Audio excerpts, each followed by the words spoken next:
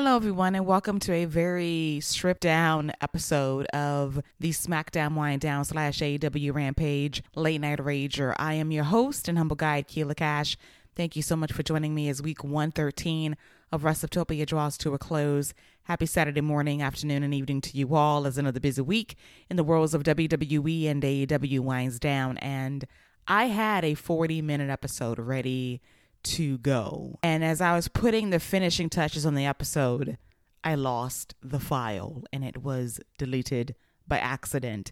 And I feel horrible about that. I cannot recreate 40 minutes of magic. I'm so sorry. But I can briefly talk about both shows, and that SmackDown was a very pedestrian prior to WrestleMania SmackDown this upcoming Friday from the American Airlines Center in Dallas, Texas.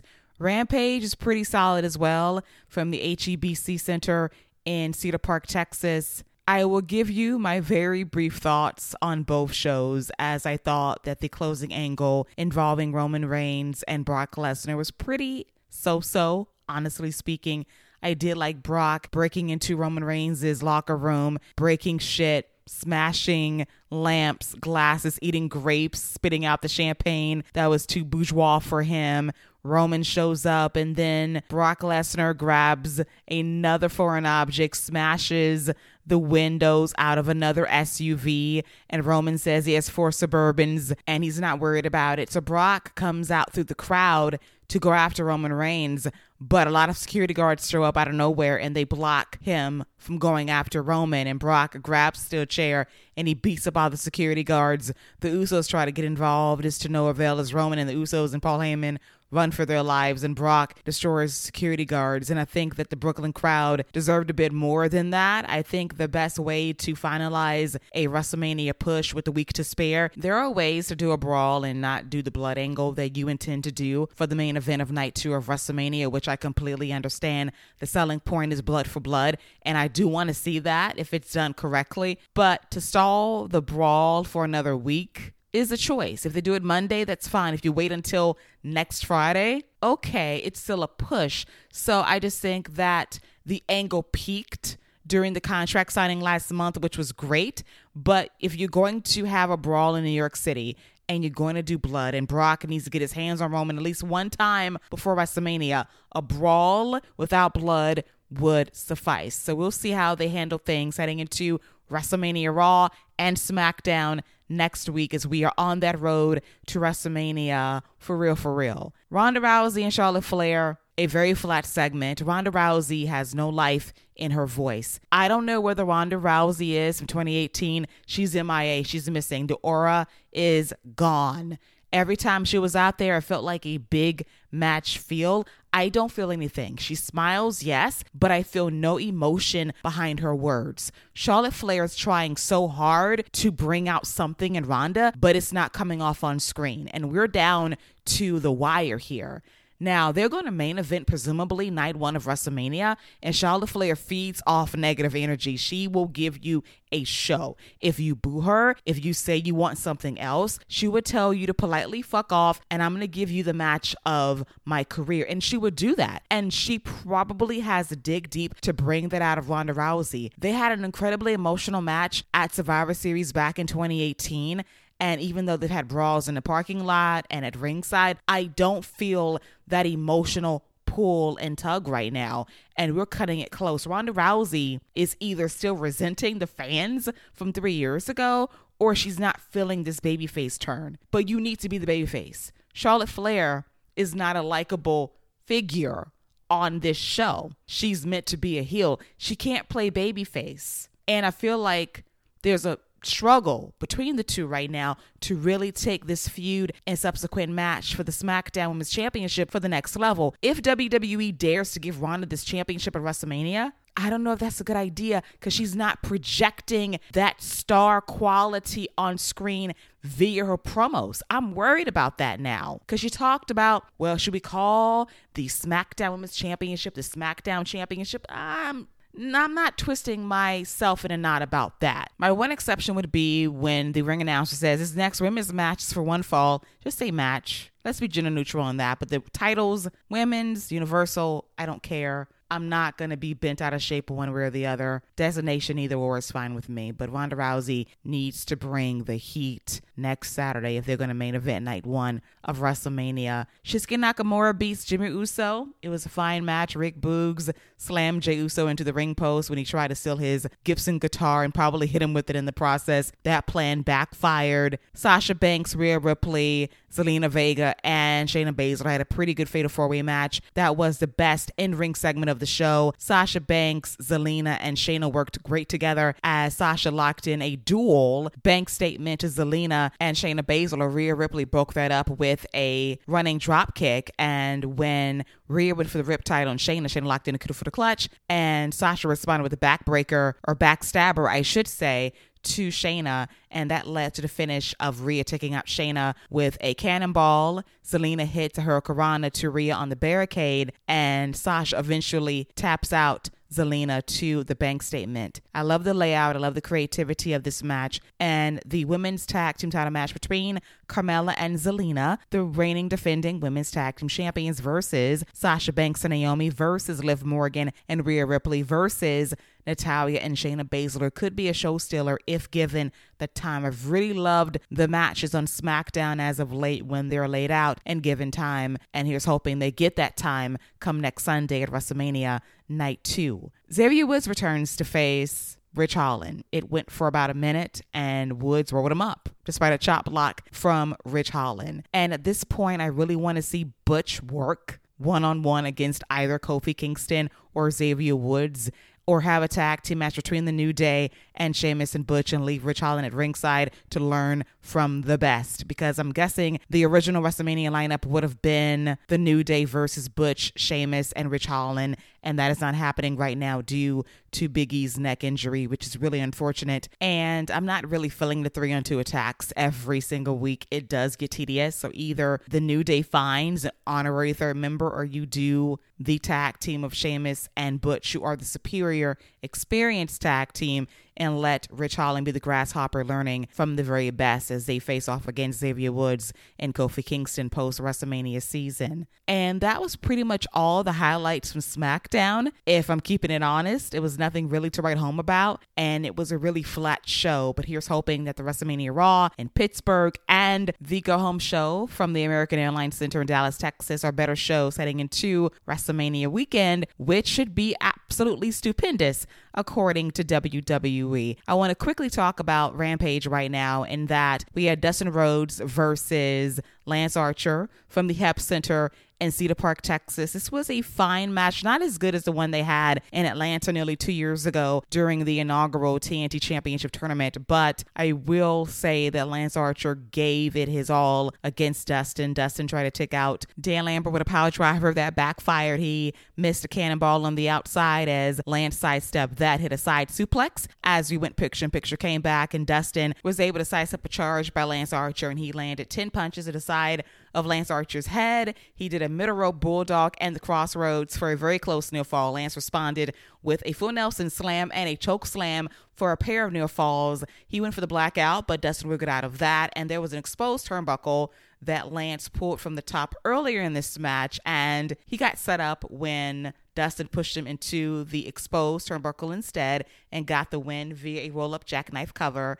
And after the match was over, Lance attacked Dustin at ringside. He laid out members of the Nightmare Factory, and he put Dustin Rhodes through a timekeeper's table after he smashed his head face first into the steel steps. And of course, a Rhodes family member must bleed at all times. It's truly a tradition like no other, as this feud must continue in the weeks to come on Dynamite and Rampage. Next up was Fuego del Sol being naive and brave as he called out the House of Black because he thought he had a moment against Brody King, Malachi Black, Buddy Matthews last week. He gave it his all, almost had a near fall, but it wasn't meant to be, and the House of Black appeared out of nowhere and beat his ass with a series of power moves and strikes, which I loved. And then the Dark Order confronted the House of Black, which sets up a tag team match on Dynamite trio style involving Evil Uno, Stu Grayson, and Alex Reynolds versus Matthews, Black, and King, which should be exceptional. if everything goes according to plan. The segues to 5 and 10 from the Dark Order versus Red Dragon. It was fine. I love the power and strength from 10. Alan Angels, number 5, is super talented as a guy that can strike and kick and suplex his ass off. He does get caught with the suplex by Kyle O'Reilly, who locks in a guillotine, but 10 spinebusters Bobby Fish onto Kyle to break up the hold, but they twist the mask around 10, hit the high-low on him, and hit the Chasing the Dragon on number 5, Alan Angels, for the win. And after the match is over, they went after the Dark Order some more. Luchasaurus and Jungle Boy, reigning defending AEW Tag Team Champs, make the save. And Adam Cole Bay steals the belts like he did to Hangman Page this past Wednesday when he stole the world title. And I guess this is setting up Red Dragon versus Jungle Boy and Luchasaurus for those tag team titles at Battle of the Belts. You can throw Page and Cole at the top as well for the AEW World title as well. That makes sense if you're not going to do the match at Double or Nothing. But the championship stealing, it's a bit juvenile for me, but it's a way to get heat on the not undisputed era. Next up was Nyla Rose demolishing Maddie Wrenkowski. She laid that girl out with a senton bomb and a beast bomb in 40 seconds or less, and that's how I like my squash matches, short and effective. Hook receives his certificate of accomplishment from QT Marshall. He responds by being chill, nonchalant, and he slams Aaron Solo into his certificate. The frame is broken, and Danhausen comes out to curse Hook. Hook no sells it, walks away like a boss. Hook is the best, but this segment was pointless because I'm not feeling QT Marshall in this role whatsoever. And I am tempted for Taz to whoop his ass because it's just the right thing to do. Defend your son at all costs, even though Hook can pretty much defend himself. And the main event of Rampage was Swerve Strickland versus Ricky Starks for the FTW Championship. And this was a really good match. Swerve and Starks were great together. I loved the transitional spots early on. Swerve hits to Harris and he tries to take out Ricky Starks with a very creative Rana that had like a little heel hook edge to it, which I really enjoyed. And we go picture in picture with Starks dominating the action. He goes for a moonsault, misses, but he lands a tornado DDT a short time later as he continues to work over Swerve. Swerve responds with a series of clotheslines and a step-up flatliner, which was great. At one point, he had Starks on the outside, and he lands a running shooting star press before going up top and hitting the double foot stomp on Ricky for a near fall. Ricky is able to roll up Swerve for a very close to near fall, and he gets Swerve on the outside long enough for Powerhouse Hobbs to shoulder tackle him and lay him out. Ricky distracts the referee long enough for Powerhouse to throw him back in the ring. The referee is not suspicious as to why Swerve ain't moving at this point, and that allows Ricky to hit the Rochambeau on Swerve for the win to retain his FTW championship. There are some scrubs holding a banner, kissing Team Taz's ass, and as they hold the banner up celebrating Ricky Starks and Team Taz, Keith Lee throws one of the guys through the banner, and this leads to a brawl between Swerve and Starks and Keith Lee and Powerhouse Hobbs, which must set up a tag team match between now and AEW Dynamite in New Orleans, the NOLA debut, Ricky Starks' hometown. And even though he's adopted in Austin as well, he lives there. They love him. In either situation, he's going to be over as a babyface, and I feel for Swerve and Keith Lee, who are over as well, but you can't beat hometown glory in the form of Ricky Starks. All in all, this was a pretty good episode of Rampage. It felt very compact. It felt jam-packed for an hour. And I normally like Rampage at 3 matches, but 4 is a push. And when you add 2 non-wrestling segments in the ring, it's definitely a stretch. And I feel like the show needs more space to breathe and to slow down just a touch to make sure this hour counts for all it's worth. But all in all, it's a nice hour to blow through on a Friday night to really cap off a busy week in professional wrestling. And I would be remiss if I don't mention the retirement of Triple H from in-ring competition. He was in Stephen A's World via ESPN Plus yesterday, and he told a harrowing story about his heart surgery back in September, which was scary as hell. I just want to mention that.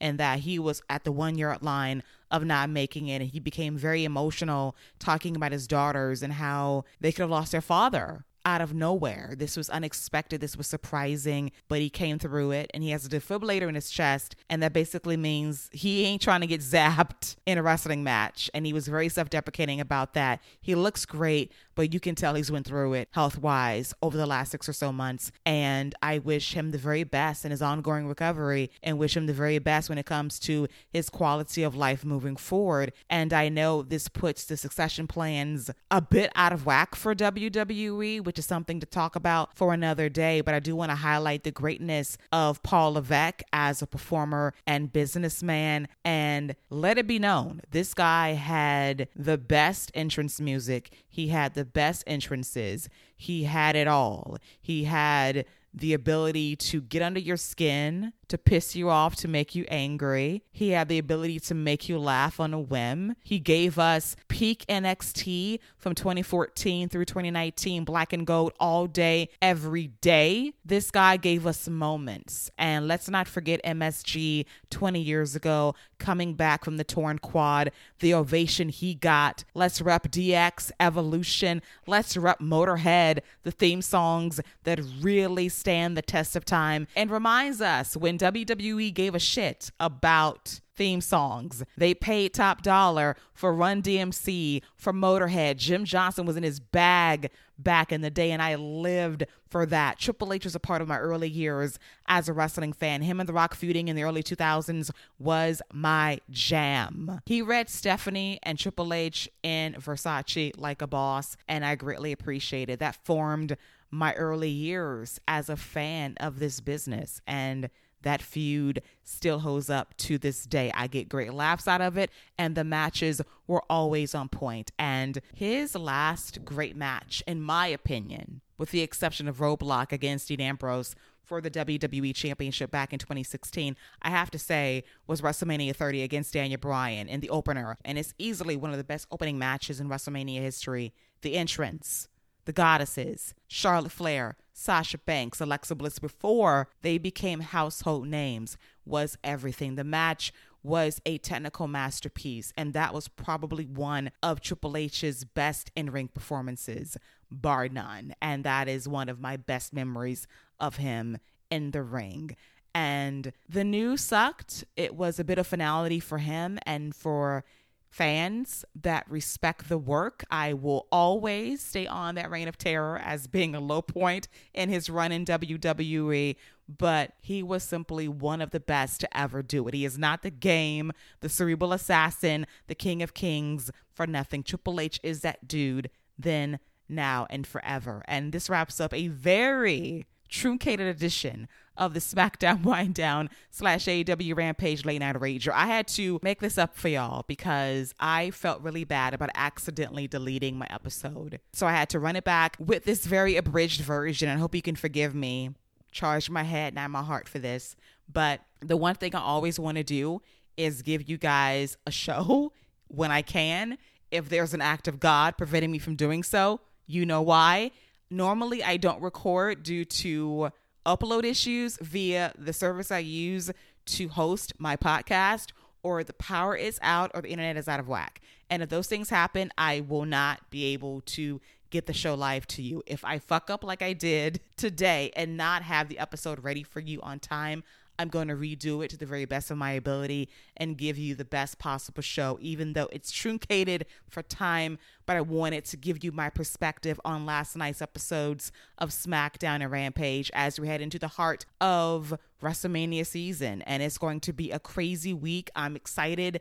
I'm a bit torn about the lack of a U.S. title and IC title match at WrestleMania involving Finn Balor and Ricochet. Very disappointing. Hopefully WWE changes their mind between now and next weekend, because when you have room for celebrities and you have 2 nights, make room for your titles as well. Make sure every title is defended. You have 2 nights of WrestleMania to work with. Time should not be an issue. Ricochet, Angel, and Humberto could tear it up at a WrestleMania. Finn and Damian as the Damian and the Demon can do the exact same thing. The entrance of the Demon would be everything in a WrestleMania, which has not happened yet.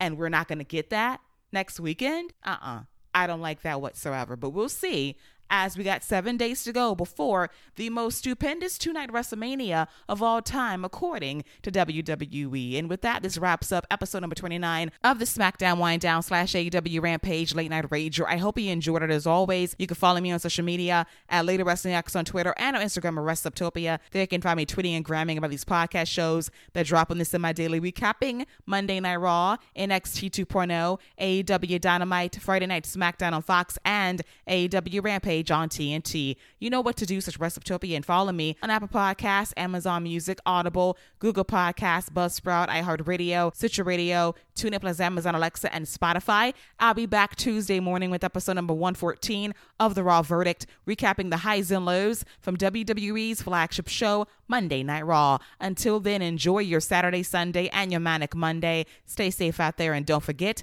to wash those hands. See you later, boys and girls. Take care.